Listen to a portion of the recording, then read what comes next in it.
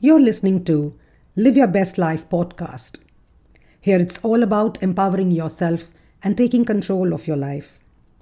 Hi, I'm Shivani, your host, relationship and empowerment coach, helping you live your best life.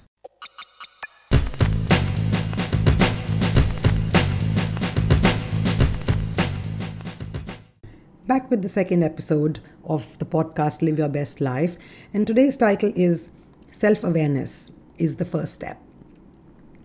Now, by definition, self-awareness is a state of mind where you have a realization of your personality and your strengths and weaknesses, your thoughts, your emotions, your actions, and your motivations. What this really means is that if you're able to look at yourself from an external point of view, an objective point of view, and analyze yourself, when you can be aware of the thoughts that are going on in your head and how those thoughts are actually causing the feelings that you're feeling and leading you to do the actions that you're doing, that's when you can be sure that you're moving one step at a time towards a higher level of self-awareness. Why is self-awareness important, and why do you think I've chosen it as one of the first few topics that we talk about? Is because it is the foundation of any kind of self-growth or self-development that you want to go ahead and achieve. It helps you live in the present. So when you are able to look at yourself and pay attention to what thoughts are coming in your head, or think of, oh, I'm feeling this, you're able to live in the present moment. You're able to focus yourself on what am I thinking now? What am I feeling now? You're also able to look at your mistakes as a stepping stone to success. You learn the art of gratitude. You are able to be grateful for the things that you have and the people you have in your life. You're also able to let go of toxic people. And you're comfortable saying, no, this is something that I do not want. What this basically means is that you're taking the actions that you're taking and feeling the emotions that you're feeling with intention. It's not just happening to you. You are making it happen in whatever way you can and controlling whatever you can. And therefore, self-awareness is a great way of boosting your confidence too. Now, this concept of self-awareness was created by Duval and Wickland in their book, A Theory of Objective Self-Awareness, way back in 1972. After that, there have been lots of people who have worked on this, and there are lots of tools that you can use to increase your self-awareness. So I'm going to talk about a few right here so that you can start to build that exercise in which you can increase your self-awareness. So the first thing you should do if you've never really thought about self-awareness is to ask other people. Yeah? Ask your friends, people who know you, people who have lived with you for a long time. Ask them to describe you. Specific questions that you can ask them is, what do you think are my strengths? What are the good things about me? What are the bad things about me?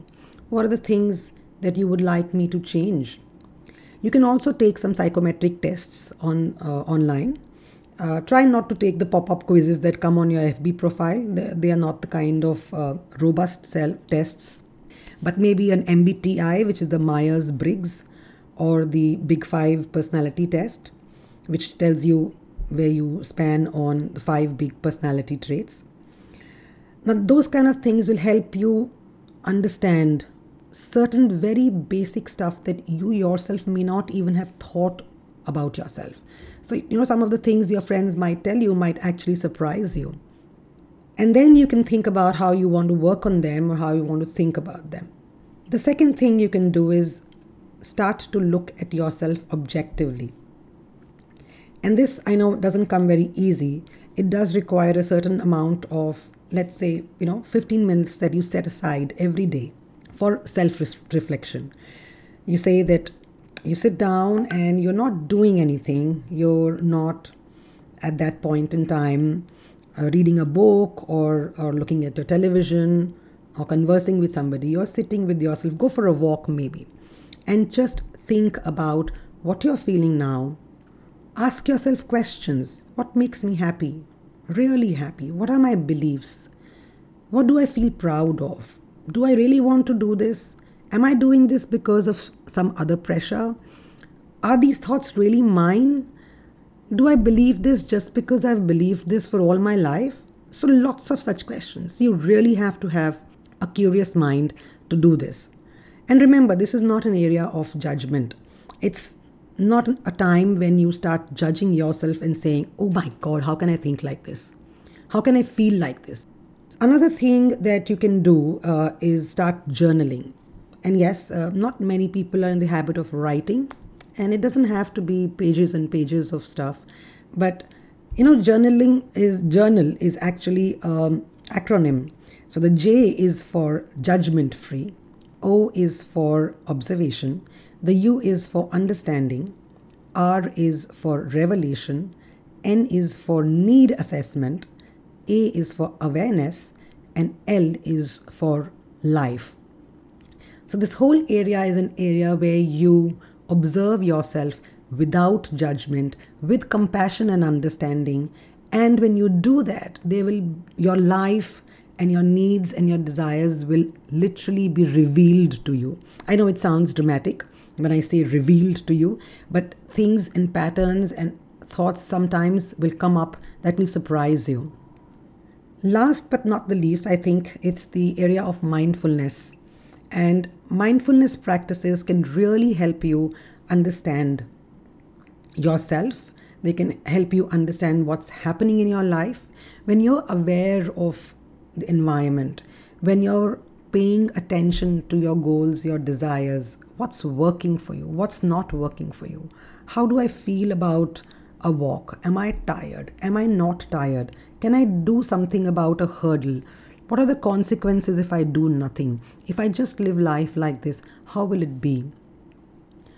So these 4 or 5 tips that we've spoken about, start journaling, ask people, reflect on yourself, give yourself some time, mindfulness. Now, these are a few things that can help you in this journey to start the process of self-awareness. It's not a destination that you have to reach. Self-awareness is a journey where you are continuously becoming more and more self-aware. And as you change and as things change in your life, you will have to ask yourself more questions and reflect more on those thoughts. So in a way, it's like a lifestyle change that you make in yourself, where initially you're forcing yourself to set aside 15 minutes of time to think about these things. However, over time, it becomes like most of the things that we do, it becomes so much a habit that you will end up just being self-aware all the time. There's a quote by Roy Bennett which says, "Strong people have a strong sense of self-worth and self-awareness.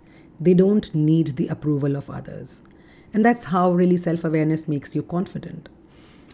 There's another one which says, "It takes courage to endure the sharp pains of self-discovery rather than choose to take the dull pain of unconsciousness that would last the rest of our lives." And this one is by Marianne Williamson.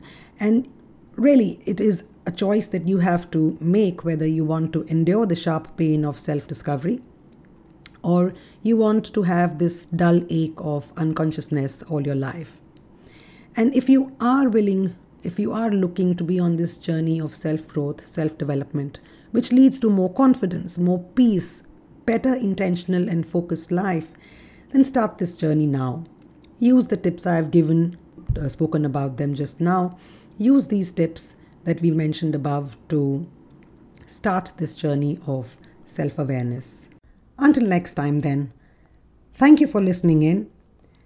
Take a moment to write a review or send feedback on what you would like to hear on this podcast, and see the description for more details.